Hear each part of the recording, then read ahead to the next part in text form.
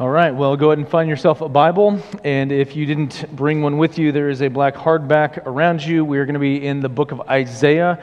We've been traveling through Isaiah for quite some time. We took a break in there for a couple months, and now we're back into it. And we're in chapter 25. And like I said last week, we're in a section that is kind of a capstone to chapters 13 through 23. And so 24 through 27 is kind of acting as that capstone on kind of the themes that are there. And last week was this idea of judgment upon the whole earth. And today what we will see is what I think we could just simply say that we should praise God. There's some amazing things that are here, and I'll give you 4 things out of this chapter that we should praise God about.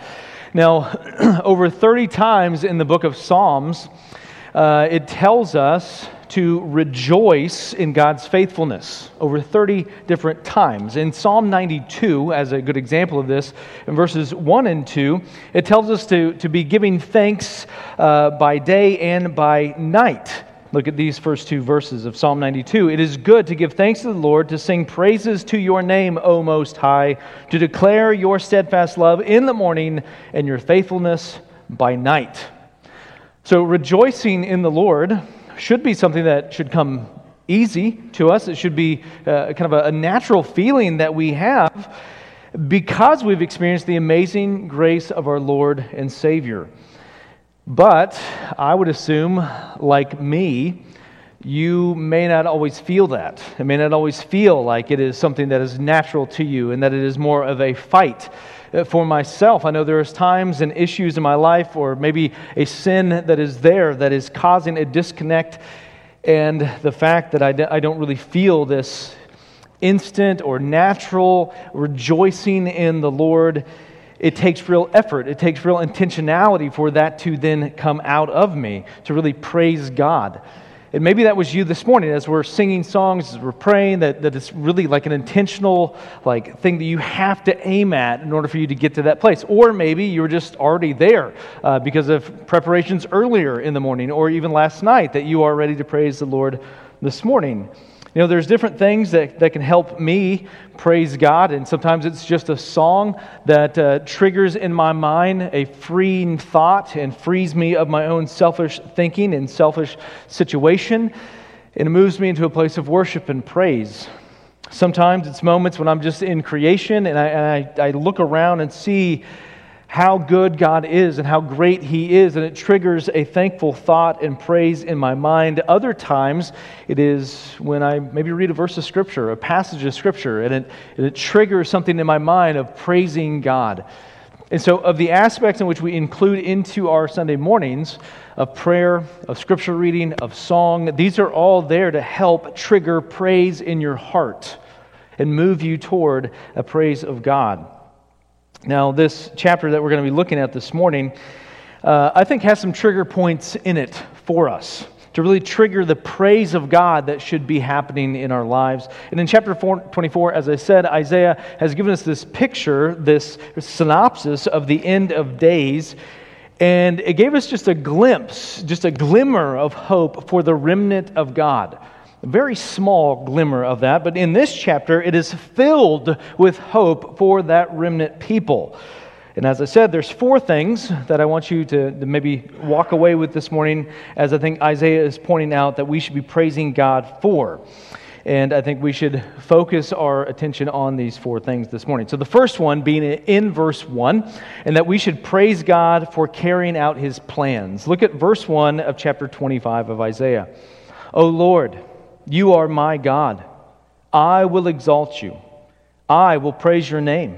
For you have done wonderful things, plans formed of old, faithful and sure.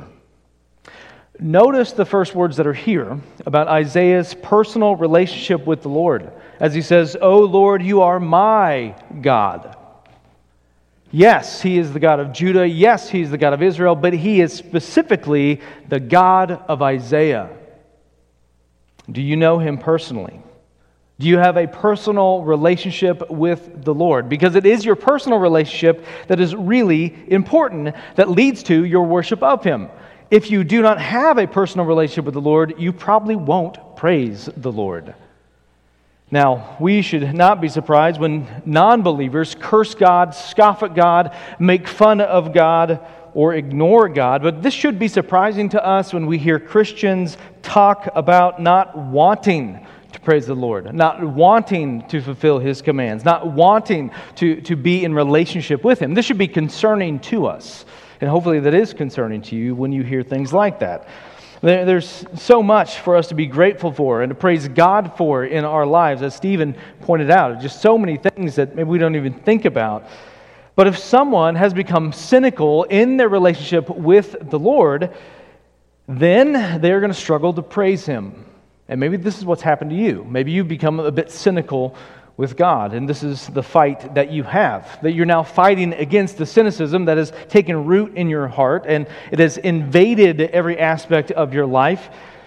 And now what you need is something to overcome that. But it is almost impossible, if not impossible, for you to overcome cynicism on your own. And this is why we need other things. We need each other to help us fight through these doubts, this disease of doubt. And we need Scripture to help us do that as well. Let me just point you to one. Maybe you already have this memorized. Lamentations 3:22 and 23, where it says, "The steadfast love of the Lord never ceases. His mercies never come to an end. They are new every morning." You know the rest. Great is your faithfulness, or the King James, thy faithfulness, right? Well, we need to be constantly reminded of this truth, of God's faithfulness. As the psalmist repeats over 30 times, we should praise Him for His faithfulness. But faithful to what exactly? Faithful to what? What does that even mean? Praise Him for His faithfulness. Well, as Isaiah says here in verse 1, he tells us that we should praise Him for the carrying out of His plans, which is what Isaiah has been highlighting throughout these past few chapters. But it gets even clearer for us about the praising of the Lord for His plans in chapter 46 of Isaiah in verse 10, where he says these words, "Declaring the end from the beginning, and from the ancient times things not yet done, saying, My counsel shall stand, and I will accomplish all my purpose." What does that teach us about God? I think it teaches us that He has crafted a perfect plan for the universe, and that plan was to maximize His glory. That is the reason for the plan. He formed this plan out of His eternality, meaning He is eternal, out of His perfect wisdom, out of His omnipotence and His omniscience, which means that there was not a plan A and a plan B, nor was there any other variant of a plan, but there is always one plan, just one. Also, because God is immutable, which means unchanging, His plans follow suit. They are unchanging. There's no need for God to learn something new. And if He did learn something new, then He wouldn't be omniscient, right? So there's no need for Him to learn something new or even to adjust Himself to a new situation. From God's perspective, there is no new situations because all of human history was completed in God's mind before He spoke anything into creation.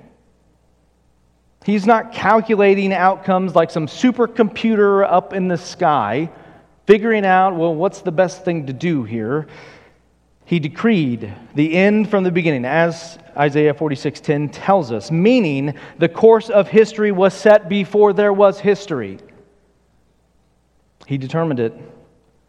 And the timeline of human history has been filled and fraught with awful, terrible things, has it not? We see this throughout history. We've seen this through Isaiah's recording of Israel's history, of just one bad thing after another, one seeming misstep and sin and all these things just again and again and again. And it seems like that people are trying to throw monkey wrenches into God's plans. It seems like God is going to have his plans derailed by people. This seems to be the case as we have just finished reading through Genesis, where we see this issue and that issue and this family dynamic and this situation. But what did we end with this morning from Genesis 50? What you intended for evil, God intended for good. How does that work? Well, you really have to be God to fully understand what that means. But I think simply how we could say it is that God's plans can't be derailed. They can't be detoured. God is the sovereign Lord. There is nothing that is too great for him to overcome or anything that he did not already plan for. Every sequence of history has been precisely executed according to God's eternal plans. And I believe this is what Isaiah has been communicating to us about God and his eternal decree, his eternal purpose. Now, there's a whole lot of comfort here in that if you would be humble enough to receive it. What I mean by that is that the Lord has never failed in the execution of his plans, not one single time. To the most microscopic level in the entirety of the universe, God has not failed to execute his plan. So, what makes you think, Christian, that he is not going to fulfill his promise to you? What makes you think that no, he's forgotten about me, he doesn't care about me, he doesn't want these things from me? Yes, I know he said it, I know he promised this, but I don't think he's going to do it. There's not one single thing in the universe in which he has failed in. He will carry out his plans. His plans will be accomplished. And his plans are what? Look at verse 1 again. What have they done? What are they accomplishing? Look at right in the middle of that, wonderful things. What are his plans going to do? They're going to accomplish wonderful things. And so why should we praise God? We should praise God for his carrying out of his plans, and he has been faithful to them. He is unlike anyone you have ever known. The relationship that you have with him should be unlike any other relationship that you have, because he is the most truthful and faithful individual in all of the universe. He is reliable. So we should praise God for the carrying out of his plans. The second thing is in the next couple verses here, 2 through 5, that we should praise God for converting nations. Look at verse 2. For you have made the city a heap, the fortified city a ruin. The foreigner's palace is a city no more. It will never be rebuilt. Therefore, strong peoples will glorify you. Cities of the ruthless nations will fear you. For you have been a stronghold to the poor, a stronghold to the needy in his distress, a shelter from the storm and a shade from the heat. For the breath of the ruthless is like a storm against a wall, like heat in a dry place. You subdue the noise of the foreigners as heat by the shade of a cloud. So the song of the ruthless is put down. Now we have seen repeatedly through these last few chapters that God has made promises to other nations. And what has his promise been to them? That he is going to save people out of those nations. Now let's be reminded that these other nations are not good people. They are not righteous people. They are pagan. They are wicked. They are evil. And God made a promise to them to save them. In verse 3 it says that the strong and the ruthless people are going to be God-fearing. They will be God-glorifying people. This is not who they were, but it is who they are going to be. There's a new relationship that's going to be formed there. And in verse 4, look there, it mentions the poor and the needy. They are finding strength in the Lord. They didn't have it, but now they do. And the imagery of the Lord being a stronghold, a shelter, and a shade. You see that repeat there? A stronghold, shelter, and a shade. This should invoke a sense of protection and comfort from God. Now think about this from the perspective of Christians who live in places or in nations that hate Christians. How would they read this and take comfort? Because a lot of the times, because of our context where we live, there's not a whole lot of threat upon our life, not a lot of threat upon our strongholds or our shelter or our shade. And usually our shelter, shade, strongholds are not placed in God but in other things. Well, what about Christians in these other contexts? Well, just the other day in Ethiopia, there were 3 churches that were burnt to the ground by Muslim extremists. How might those churches read Isaiah 25 and take heart and be encouraged in this? I think a way in which they could read this and understand this is that they might be encouraged that no matter the shelter and the shades or the strongholds of this physical world, if they are all burnt to the ground, that they don't have to lose hope because God is still with them. He is the everlasting shelter that they have, the everlasting shelter that they need. He will provide the eternal protection for them that they desperately need, and they can have joy in their hearts even though they have no roof over their head. They can take heart in the promises of God. In verse 5, notice, we are given the picture of God hushing, silencing the song of the violent and the ruthless people of the earth. How does He do this? 2 ways. 2 ways in which He does this. One being that He converts them. He converts them. So just like what happened to the Apostle Paul, if you remember the story, as he's raging and waging war on the early church, and he's dragging people off to prison, he's having people executed because of their faith in Jesus Christ. He's violent against the church. He has made it his mission to eradicate the church. And then he's on the road to Damascus on his high horse, and Jesus literally kicks him off to the ground. It says, Saul, Saul, why do you persecute me? And in that moment, he's converted. He is changed. He is submissive to Jesus, which should give us a great hope for those that we have thought to be too far gone to be saved. And you know, you have these people in your life. Maybe you have somebody in your mind right now. As I say that, they're too far gone. And you think, no, I've shared the gospel multiple times, like they've been hurt, they've been wounded somehow, and there's just no way. Or you think, they're just so violent, they're so ruthless, they're so awful. You have the same mindset of Jonah about the people of Nineveh. You're like, there's no way, and I don't even want them to know who God is. This is an evil place to be in your heart if you have those thoughts. I think in this, we have hope for these people. These people that we think are just too far gone. This should also give us a fuel in our hearts to go to people groups that are unsafe and are violent. God is going to save people out of those places.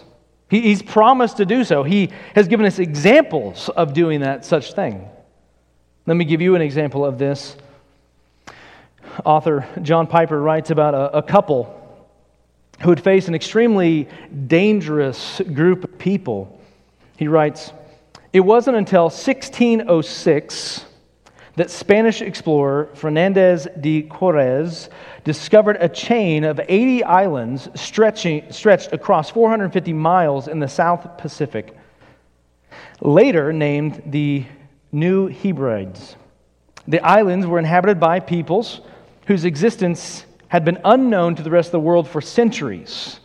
It would be another 230 years before 2 London missionaries made the first earnest attempt to bring the gospel to these unengaged and unreached peoples in 1839.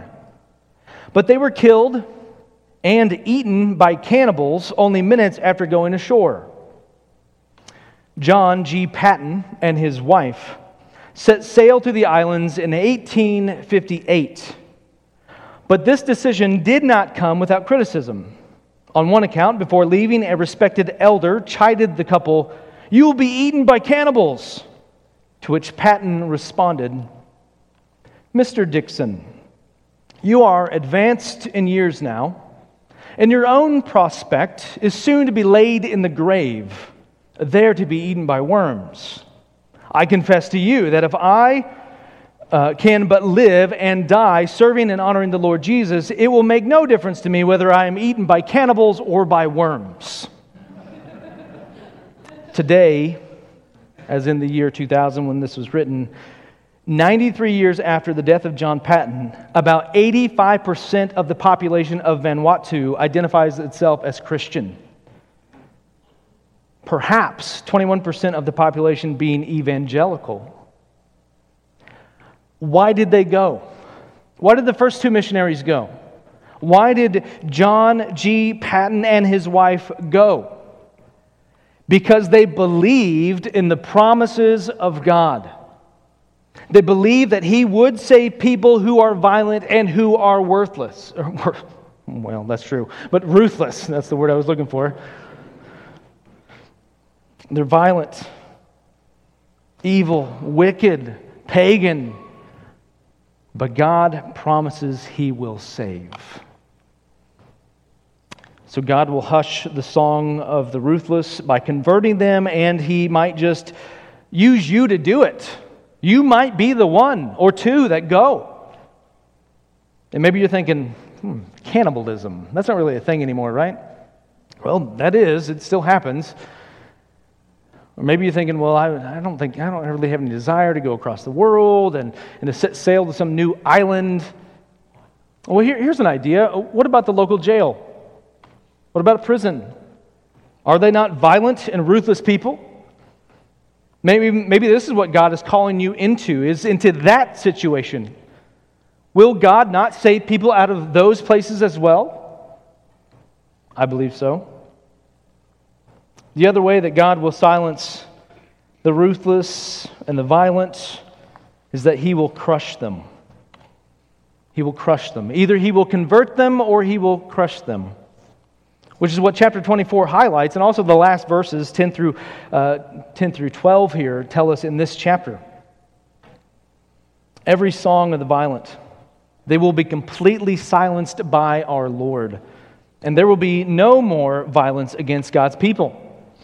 So the judgment of God, crushing and silencing the song of these people, is for the good of God's people, the remnant people of God.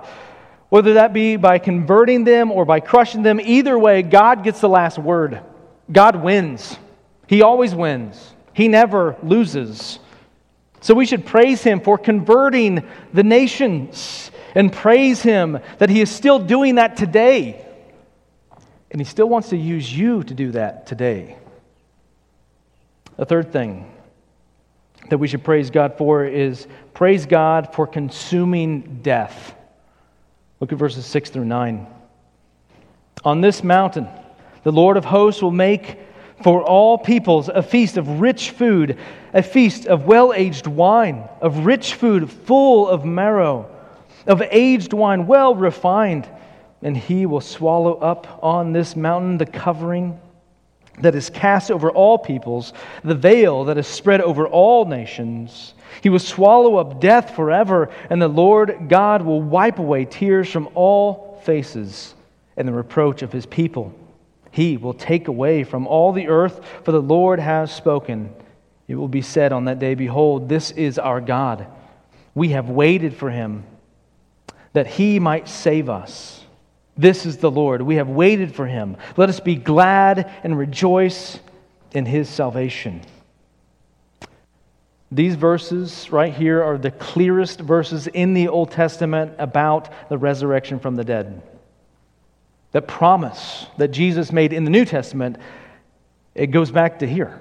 The clearest passage that we have about the resurrection from the dead. Now, during Jesus' day, there was two groups that you read about again and again in the Gospels, and we have the Pharisees and the Sadducees. The Sadducees were a group of wealthy, upper-class individuals who rejected the idea of a bodily resurrection. They actually rejected any kind of idea in regards to a supernatural world or anything after this life. And this is why they were sad, you see. Right? That's good. It's good. Okay, all right. We're moving on. I think there are a lot of Sadducees today, not because of their economic status, but because of their theological views. And I think some of these people some of them would even call themselves Christians, and I think this is really doesn't make any sense to me why they could even claim this, but I know people have talked about this in this way. There is an afterlife, and there must be an afterlife if there is a God, especially a God that is described in the Bible. There must be justice done for what has been done in this life. And if there is no justice, then the God of the Bible, He's a liar. And He's not trustworthy. There has to be justice in order for God to be a loving God who cares about what has been done to people who are His image bearers. And most importantly, the love that He has for Himself. The lack of an afterlife would mean that you don't have to give an account for how you've lived your life now. Which means that you could and you should live a life of anarchy and of self-indulgence. Do whatever you want, however much you want. Which a lot of people do live their life this way. They do live a life of self-indulgence, but they seem to push aside the anarchy thing because there's laws that kind of govern them, and they don't get to embrace the wickedness of their hearts, thankfully. All of this is tied to the understanding that there is and must be an afterlife, but we don't have the time to really unpack all of this idea this morning. So here in these verses, we are promised that God is going to consume the thing that will consume everyone someday. And what is that thing? Death. Death is coming. Which should encourage us to see that God is greater than the greatest enemy that we have, death. There's nothing greater than our God.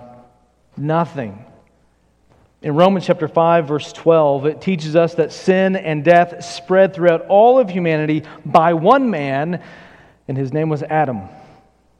This is why everyone is in the same position before God. We are guilty before Him. All have sinned because we came from a lineage of sinners, namely Adam and Eve. We were brought forth in iniquity, as David would say, because we are born after this man Adam. Now in Romans 5, it also tells us that we do not have to stay in this condemnation or under the condemnation of God and face the consequence of that, and that is eternal death. And why is this? As Romans 5 says, it is because of Jesus Christ, what Bryce read earlier. So just as we were born into this world coming from the lineage of Adam, we must be born again, as Jesus says, by the Holy Spirit to be put into another family line that is righteous before God. So two families, one unrighteous, one righteous. You're born into this one, you must be born again into this one. If someone is not born again, then they're still under the curse of sin, and they will face eternal death. For all who have been born again, death has been swallowed up because of what Jesus did on the cross by taking your sin upon Himself. Do you remember in the garden when Jesus was praying, "Let this cup pass from me"? What was in the cup? It was the wrath and condemnation of God. What did He drink for you? Your wrath, your condemnation. Why are you free from that? Because Jesus drank the cup. And how much of the cup did He drink? All of it. All of it. This is why you can be free from your sin and the consequence of your sin eternally. It is Him. Now let me take a side note here, because I think this is also something that maybe some of you are thinking about, debating, and having conversations with people about, and that is about Adam. What I just shared about Adam and the nature that we have inherited from him is why a historical Adam must be part of your theology.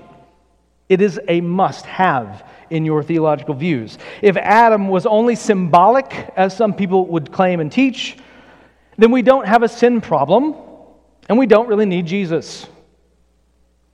If Adam was only one of many other men or women on the earth, as in, well, there's other people besides Adam and Eve that were in the garden, and it's possible that really your lineage is not under the curse of sin, but from somebody else, and so again, you don't need Jesus. You have a different line of humanity. But the Scriptures testify, the Scriptures teach us that everyone on earth has the same earthly father, Adam. Adam means man. It means humanity. If you want to get to a clearer picture in English, it means humanity. So Adam is a type, as Romans 5, as what Bryce read earlier, indicates to us that yes, he is a type of the one that is to come, but he is the representative of, or the head of humanity. This is a really important thing because all come under that same curse that Adam had, which means we're all in the same place. Everyone has the same need of salvation through Jesus Christ alone. Everyone has the same problem. So don't buy into changes to a historical, real person named Adam. Because what that does, it erodes away the foundation of salvation through Jesus Christ. Adam must be in your theology. Now let's get back to Isaiah 25 and the track that I was on here.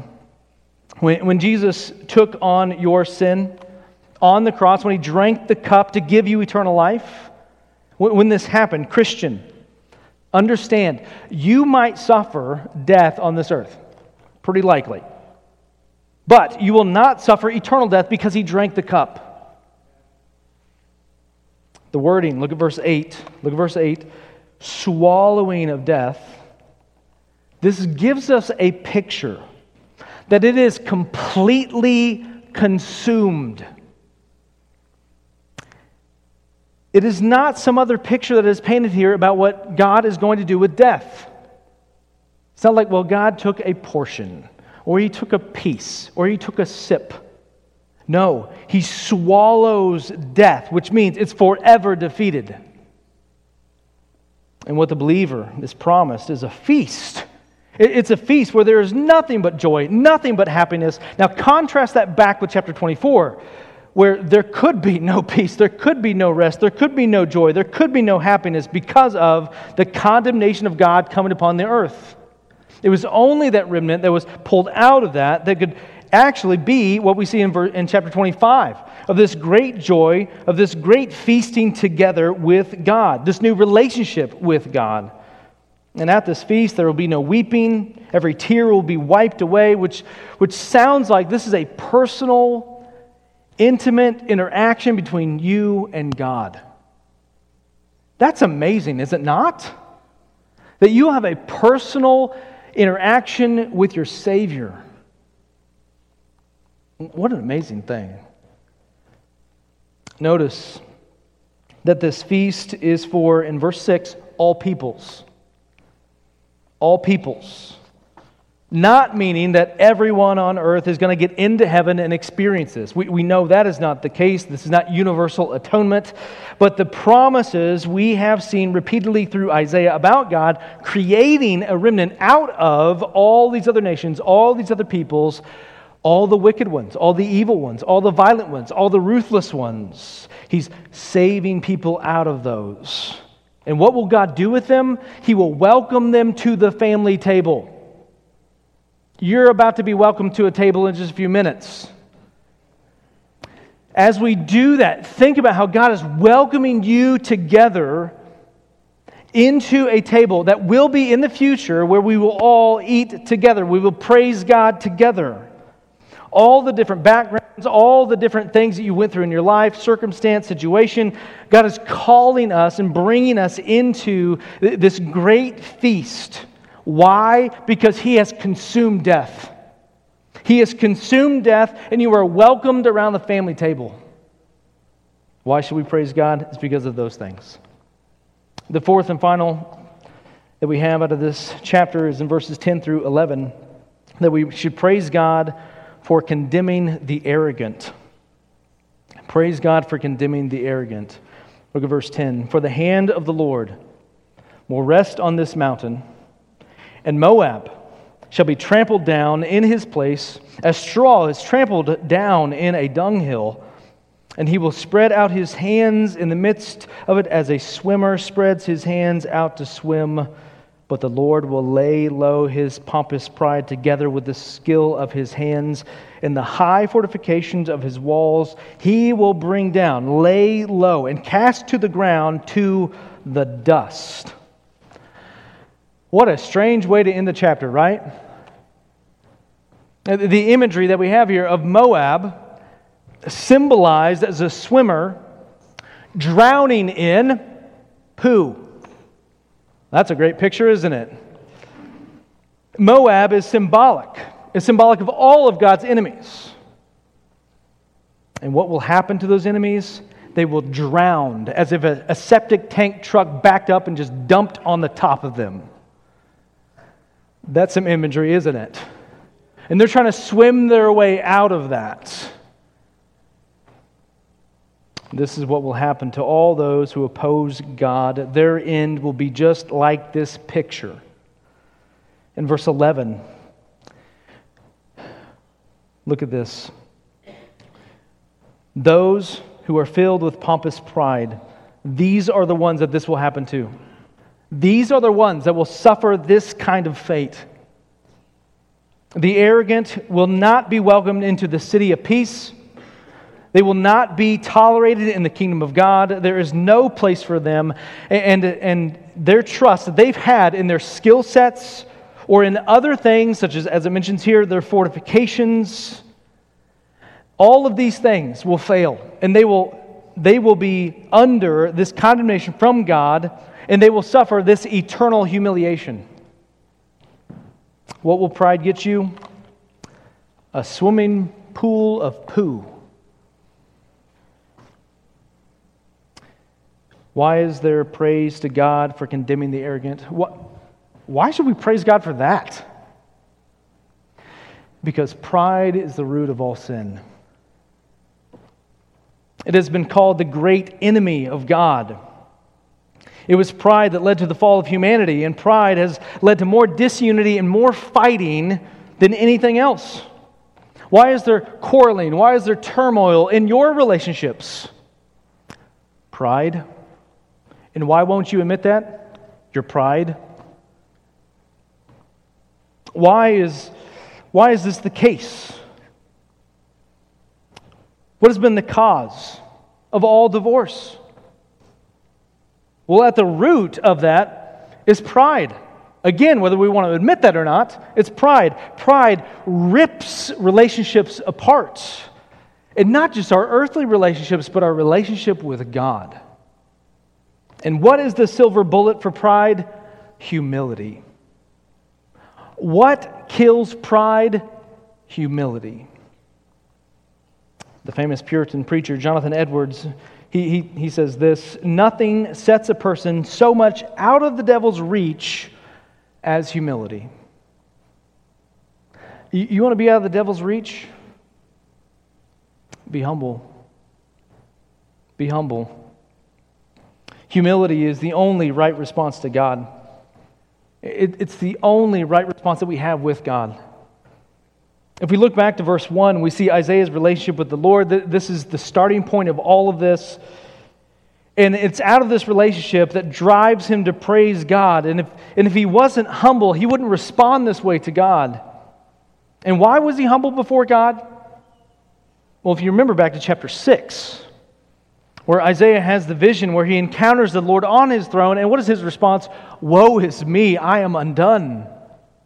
He's instantly humbled because he is now face to face with God, and his response to God is humility. Another one of the Puritans named John Flavel puts it like this. He says, "They that know God will be humble, and they that know themselves cannot be proud." Let me ask you, do you know yourself?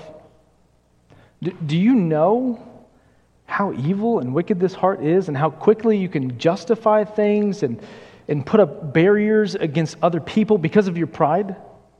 Do you know yourself? And do you know God? Why should the Lord be praised for condemning the arrogant and proud? Why should we praise Him for that? It's because the proud are the most anti-God, which means they're the most anti-good. They don't want good because they don't want God. To be a proud person is to be a self-worshiping person, which is robbing God of His rightful praise and worship. His patience with the proud, it will one day end. As we are seeing in chapter 24 and chapter 25, it will one day end, and they will finally come face to face with the one that should be honored, should be praised. So what should we do now? I think we should praise Him for condemning the proud heart, the prideful people, the arrogant. Why? Because He's keeping heaven pure. It's my prayer that there's at least one of these four in which you can grab onto this morning and praise God about. With the deeper and clearer understanding of God, it should enlighten us to really see His eternal beauty and really how good He is, how perfect He is. It should also help us to reflect upon who we really are in light of Him. Having a chapter 6 moment as we look upon the throne of God going, woe is me, I am undone. I'm a man of unclean lips amongst the people of an unclean lip. Yet, God, I don't deserve to be in your presence. Will we be humble this morning?